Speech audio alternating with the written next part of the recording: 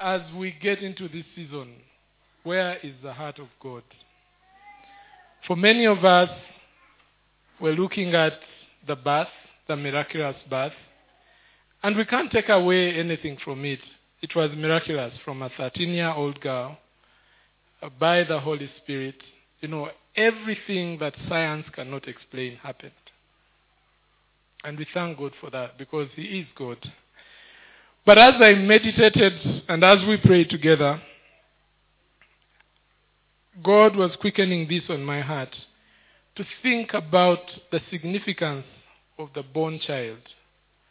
Why did Jesus have to come?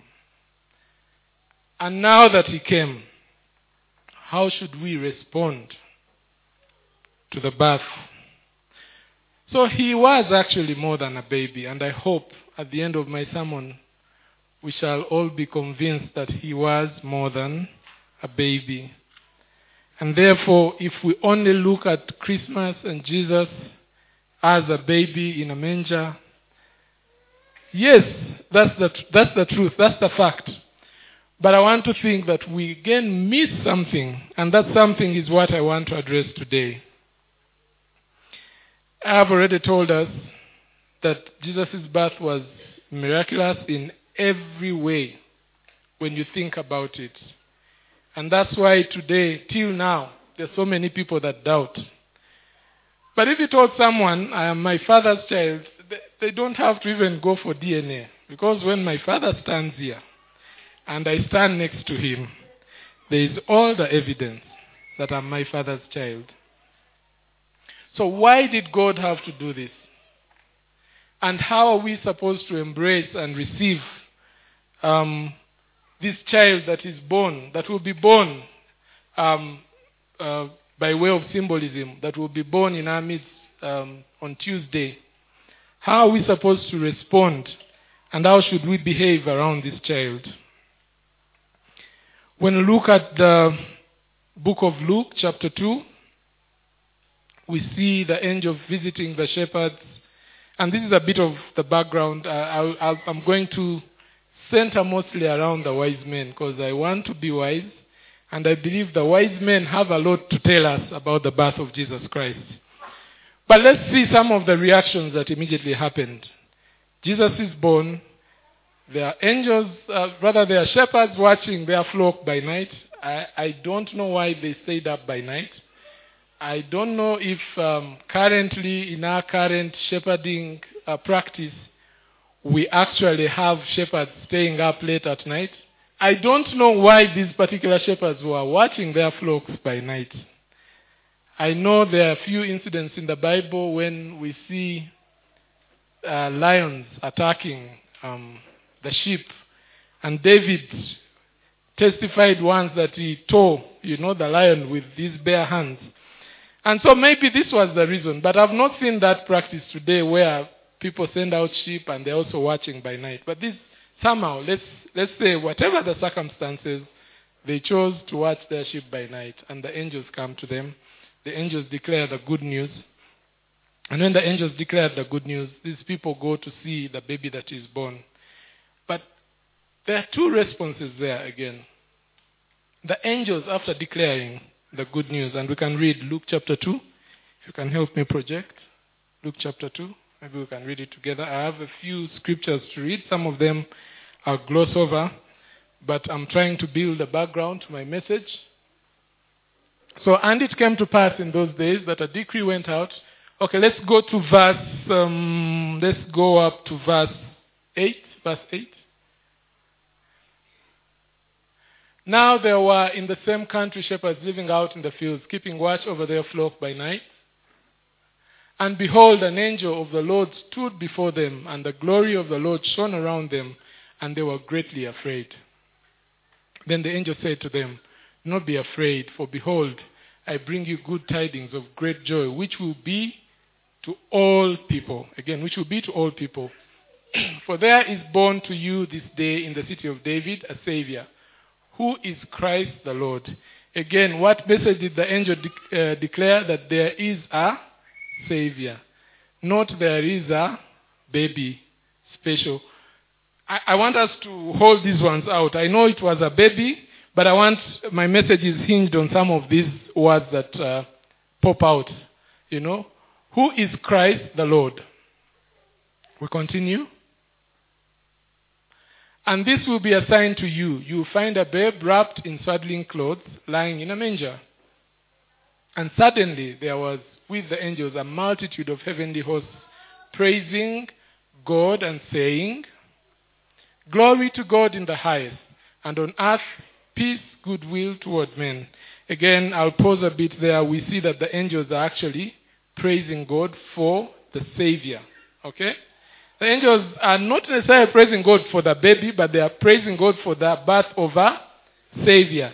So, again, to my topic of the day, the significance of the born child. How are you perceiving him? Are you perceiving him as a baby or as a Savior? So we continue. Glory to God in the highest, and on earth goodwill toward men.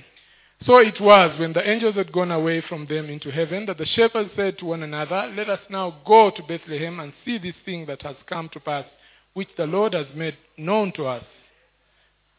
And they came and haste and found Mary and Joseph and the babe lying in a manger. Now when they had seen him, they made widely known the saying which was told to them concerning the child. And all those who heard it marveled at those things which were told to them by the shepherds. But Mary kept all these things and pondered them in her heart. Then the shepherds returned, glorifying and praising God for all the things that he had heard, and for all the things that they had heard and seen, as it was told to them. I think we'll stop there. Again, we see 2 points here. The angels declare the birth of a Savior, and then the angels begin praising God. And I want us to see the context that when this child is born, we see the angels praising God. And when the shepherds go out to see the born child, they again go out praising God. Are we seeing the response to the birth of a child? The first thing that should spring out of our hearts is the praise of our God. Okay? So we'll move on again to the wise men, where I am anchored today and where I'll share most of my thoughts and revelations as I read the scripture. We'll move to Matthew chapter 2, verse 1 to 11. Matthew 2, 1 to 11. Now, after Jesus was born in Bethlehem of Judea in those days of Herod the king, behold, wise men from the east came to Jerusalem, saying, Where is he who has been born, King of the Jews? For we have seen his star in the east and have come to worship him. When Herod the king heard this, he was troubled, and all Jerusalem with him. And when he had gathered all the chief priests and scribes of the people together, he inquired of them where the Christ was to be born. So they said to him, In Bethlehem of Judea, for thus it is written by the prophet, But you, Bethlehem, in the land of Judah, are not the least among the rulers of Judah. For out of you shall come a ruler who will shepherd my people Israel. Then Herod, when he had secretly called the wise men, determined from them what the time the star appeared. And he sent them to Bethlehem and said, Go and search carefully for the young child. And when you have found him, bring back the word to me, that I may come and worship him also. When they had heard the king, they departed, and behold, the star which they had seen in the east went before them, till it came and stood over where the young child was. When they saw the star, they rejoiced with exceeding great joy. Again, we're seeing the reaction. First, when they saw the star, they rejoiced. We continue. And when they had come into the house, they saw the young child with Mary his mother, and fell down and worshipped. Again, their first response is to fall down and worship. First they rejoice, then they fall down and worship. And when they had opened their treasures, they presented gifts to him, gold, frankincense, and myrrh. Then, being divinely warned in a dream that they should not return to Herod, they departed for their own country another way. I think we'll stop right there. As the king is born, or as we celebrate Christmas, do we have the same posture that has been exemplified by the first people that tell us about the birth of Jesus Christ? We've seen the angels praising God. We've seen the shepherds, they go, see, afterwards they begin praising God. And now the wise men, they come in, they see, okay, they come in and first rejoice. Finally, we have found the star. We've found a place where the shepherd is, rather where the baby is born. And then they enter and first they worship, even before they presented the gifts. Okay? Many times we read this story and we're told about the gifts, but we're not told about the worship before the gifts. So that means there was a worship session first, and then there was a presenting of the gifts. Is that right? Are we together? Am I moving so fast or am I moving too slow? Huh? Amen. I'm trying to remember some of the Swahili that I've learned from Tanzania, because I remember in Kenya, if you had a joke, you cracked it in Swahili, then you preached in English. But somehow it has fled from me. Let's talk about the wise men. Who are they? Again, studies have shown that there were three. Well, there is no... I've read several texts and they say several texts, and they don't indicate the exact number, but let's say there are three, okay? 3 wise men coming from the east. And then why? What motivated them? The wise men, some of them are called, some people refer to them as magicians, other texts refer to them as kings. So these were no ordinary people. But what stands out for me is that they had studied the heavens, okay? And they were able to identify that something peculiar has happened. I'm telling you, if you put me in the sky every night to look at it, even if something happens, I'll not come back to tell what it means. But they are able to get back to the prophecies of Daniel and refer and know, this star is actually different from what we've been seeing every day. So they must have devoted themselves to reading these texts. Amen? And these are not part of the Jews, but they must have devoted quite a lot of time trying to understand, what are these prophecies? When will they be fulfilled? So that when the star is revealed to them, unlike the shepherds that needed, someone to shake them up and say, guys, you know what has happened. These people saw and knew. Okay? And as Christians, are we that ardent to actually study the scriptures such that when there is a rerun in an electoral process, we are actually able to know what the Lord is saying with that sign, and we position ourselves to be able to appropriately respond to what God is doing. Okay? So I am amazed that these people are not actually they're not exactly Jews. That's why we are saying that they are from the east. I don't know how far. Maybe they could have been Chinese, because I know that is the farthest east. But let's not go that way. I'm sure Elder George loves to talk about the Chinese and Jack Ma. Okay? But that's not our topic for today. These people are not Israelites. But they are able to know when the salvation has come. Okay? And then they follow the star. Again, they are not Israelite, but what is their first response? Their first response is to rejoice. Why did they rejoice? Because finally something clicked. The scripture was being fulfilled. Okay? And then they come and worship. So they acknowledge that this baby that is born in our midst is not actually a baby. This is a king. That's why they first went to the palace, right? They first went to the palace, say, King Herod, we've come to worship the baby. And King Herod is like, wait a minute, is there another king? Because he was already king, right? And then they say, we've come to worship, okay, the king. And they were not referring to him. Can you imagine being in King Herod's shoes? When they come to worship the king, and you are the king, and they've not come to worship you, and they are not afraid to tell you that we've not come to worship you, but we've come to worship another king. My imaginations run wild, but I'll keep them to me. So these guys studied the skies, and they were able to understand the times of their visitations. And as Christians, as we get into this season, what is God saying? Okay? if anything, how are we supposed to respond to what God is telling us through his scriptures? And now we go on to look at some of the gifts that the wise men brought. They brought gold, frankincense, and myrrh. And when you look at them, with an ordinary mind, say, yeah, maybe this is what they had in their bags as they were traveling, as they were gazing at the stars.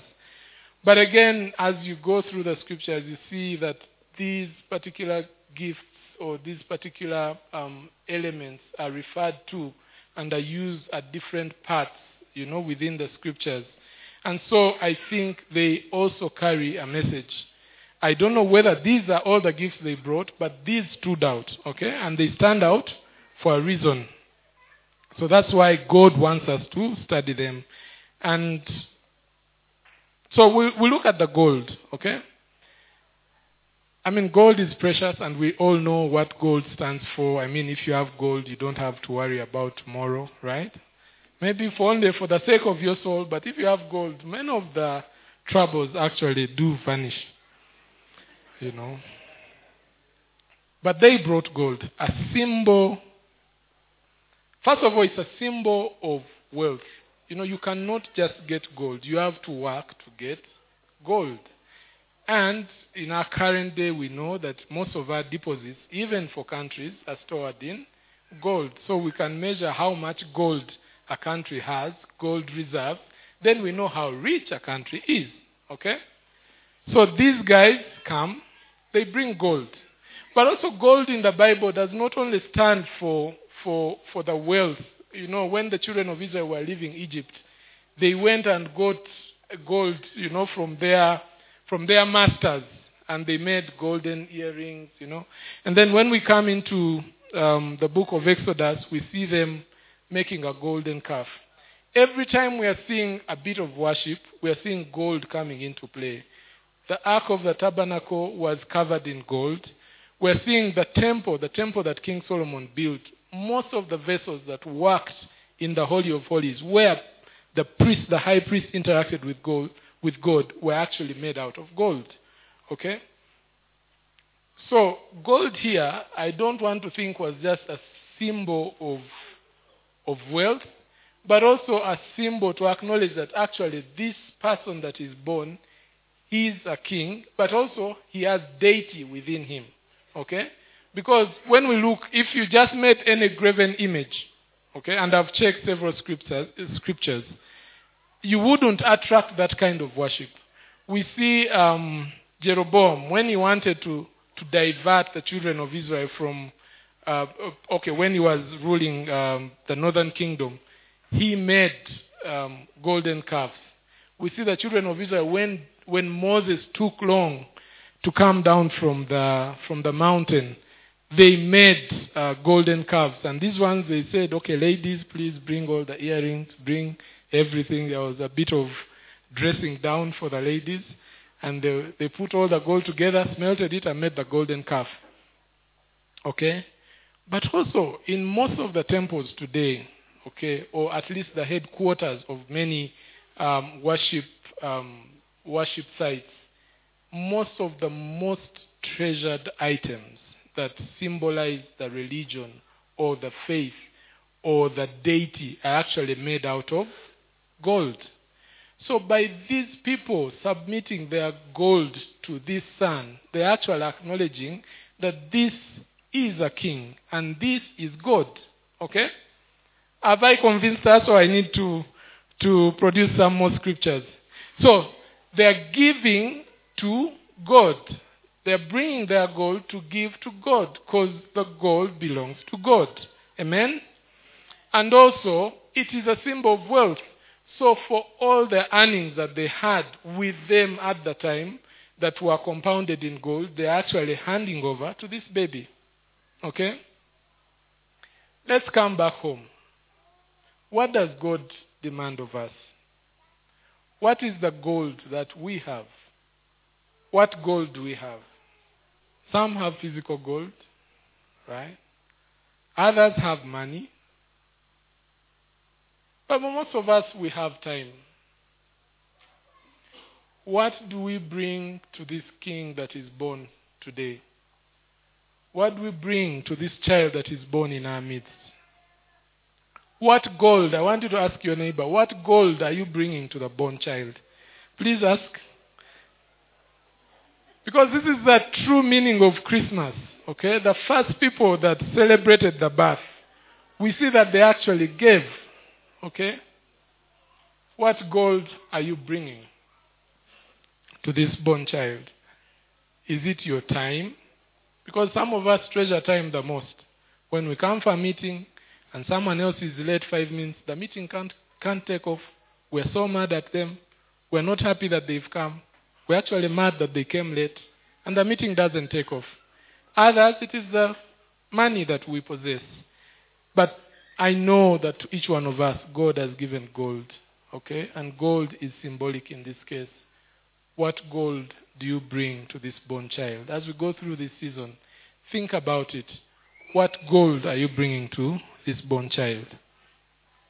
And the second gift that the wise men brought was frankincense. And we know frankincense, these were anointed, consecrated incense that was used in the temple. Frankincense in particular was used during the time of offering sacrifices, burnt sacrifices. And that aroma would come out, okay? We see this in Exodus 30, 34. So,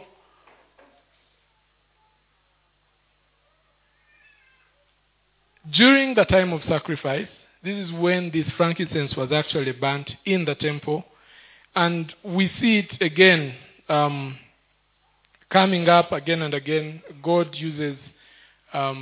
speaks through several scriptures where we see them using incense, like in the book of Revelations chapter 5, where he talks about our prayers being incense, the angels presenting the prayers of the saints, which are like a sweet perfume. Okay? So, what is the Lord telling us from this? Okay? There is that point of sacrificially presenting ourselves that God will purify us. Why were the children of Israel offering sacrifices? Okay? First as an act of worship. Okay? But also for the purging of sin. Remember, we had a law that was in operation. Whatever you did, you did something, to find forgiveness.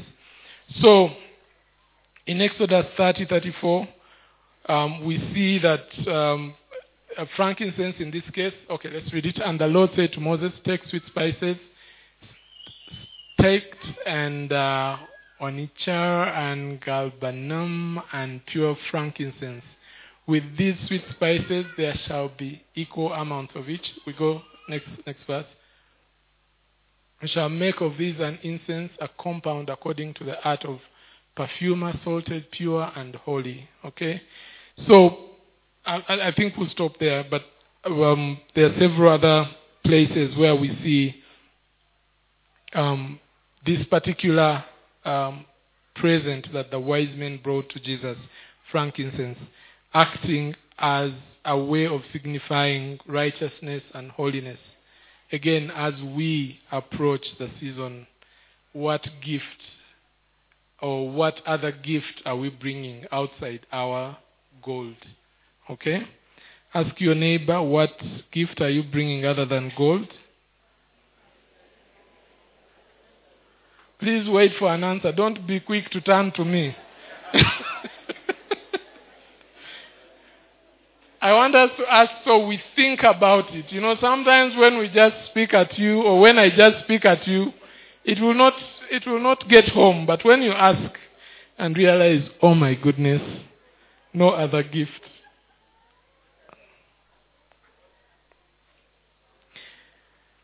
So frankincense was used to burn at the altars. Perfumes that were used in the temple as closely compared to our prayer lives. That's in Revelations chapter 5 and verse 8 and Revelations chapter 8 and verse 3. Maybe let's read Revelations chapter 8 and verse 3. Okay. Then another angel having the golden censer came and stood at the altar. He was given much incense, that he should offer it with the prayers of the saints upon the golden altar, which was before the throne. And Revelation chapter 5 verse 8. 5 verse 8. Now, when he had taken the scroll, the 4 living creatures and the 24 elders fell down before the Lamb, each having a harp and golden bowls full of incense, which are the prayers of the saints. Okay? So if you want to increase perfume, which was used in the presence of God, what do? You increase? You increase? No, this is not a trick question. It is actually there. You increase? You increase prayer. Amen? And that way, as we continue applying ourselves, as we continue praying, God purges us and He draws us into Himself. Okay? And then the third gift is the myrrh, used for anointing the body of Jesus. We see that in John chapter 19, verse 38 to 40. John 19, 38 to 40. After this, Joseph of Arimathea, being a disciple of Jesus, but secretly for fear of the Jews, asked Pilate that he might take away the body of Jesus. And Pilate gave him permission. So he came and took the body of Jesus. Continue. And Nicodemus, who at first came to Jesus by night, also came, bringing a mixture of myrrh and aloes, about 100 pounds. Right? 100 pounds, that's about 50 kilos, right? 100 pounds is about 50 kilos. If you've ever put up a building, it's like that small bag of cement, 50 kilos. Okay? Then they took the body of Jesus and bound it in strips of linen with the spices as a custom of the Jews. So again, this gift is again prophetic, declaring that this child that is born is actually going to give his life to redeem us. Amen? To redeem us. So the gifts that we see these people bringing to Jesus are actually very significant. We again see the Bible talking about the myrrh when Jesus was very thirsty and he wanted a drink, and then they gave him myrrh. And when I read about myrrh, I was amazed. It is there in our toothpaste. It is there in many of the substances that we use every day. It can heal wounds in the mouth. Maybe they were giving it to him as medicine. I don't know. But it's a very, very important resin. It's again removed from a tree, from the bark of a tree. So it's a very important resin. So the Magi, or the 3 wise men, are actually bringing this particular gift to prophesy that this child that is born will actually offer his life sacrificially that we might be redeemed.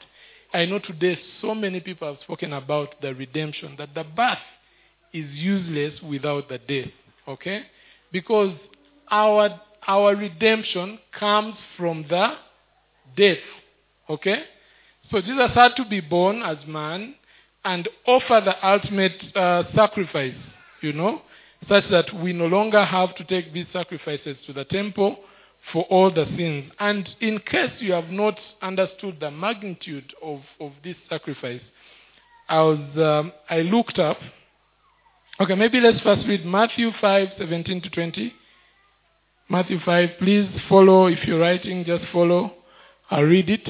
So Jesus said to them, because of your unbelief, for assuredly I say to you, if you have faith as a mustard seed. That's Matthew 17, eh?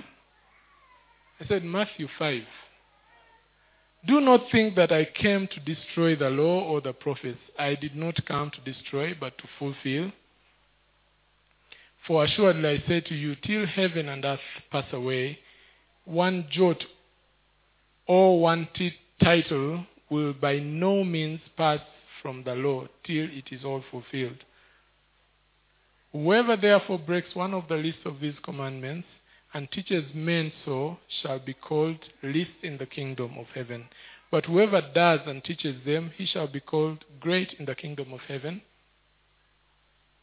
For I say to you that unless your righteousness exceeds the righteousness of the scribes and Pharisees, you will by no means enter the kingdom of God. Thank you. Let's break it there. Now, in this scripture, again tying in with the mar and the ultimate sacrifice for sin, Jesus tries to summarize his mission. He came to fulfill the law. I know there is, I remember about 4 years ago, Pastor teaching us about Isaiah 61. The Spirit of the Lord is upon me. And that is Jesus' manifesto. But in this particular case, I want to make reference to this clear statement where he says he's come to fulfill the law. And remember, there were about 611 laws, the Mosaic laws. These God instituted as the children of Israel came out of Egypt, gave them the 10 Commandments. Then they continued laws upon laws for living harmoniously, laws for self, okay, so that you do not fall sick. Like there are laws on how to do a number 2. There are laws on there are laws, all laws governing life, 611, okay? And out of these, 356 of them were negatives. That means every time you broke those ones, you had to go and repent by sacrificing something. 365. There was one that was very good, which I know many parents would hope to have maintained, where if your child casts you, you would just take them out of the city and they are stoned to death. Huh? There would be no children. There is also another one, an interesting one, where if 2 men were fighting, and let's say I was fighting another man, and Julie came to help me fight on my behalf, and she behaved a particular way, then her hands would be chopped off, you know. So there were many laws. Some of them required death. Some of them instantly we were judged, and we also see in the Old Testament God judging especially those that worshipped other gods. I mean, that one was an honor for God, and he came down strong, okay? And Jesus here is saying that we must fulfill all these laws, okay? He is coming to fulfill all these laws. So how did Jesus then fulfill the law? He fulfills the law by becoming the price, okay? He comes, he has no sin, so he doesn't have to pay any sacrifice for himself, okay? But because he's coming to save the world, he has to give up his life to bring salvation to all of us. 611. I don't know how many laws there are in Kenya. Maybe the lawyers can help us. But how many laws do you know? Offhead. Tim, how many? Very few.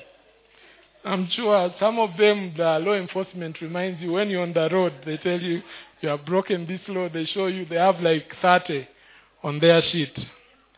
611.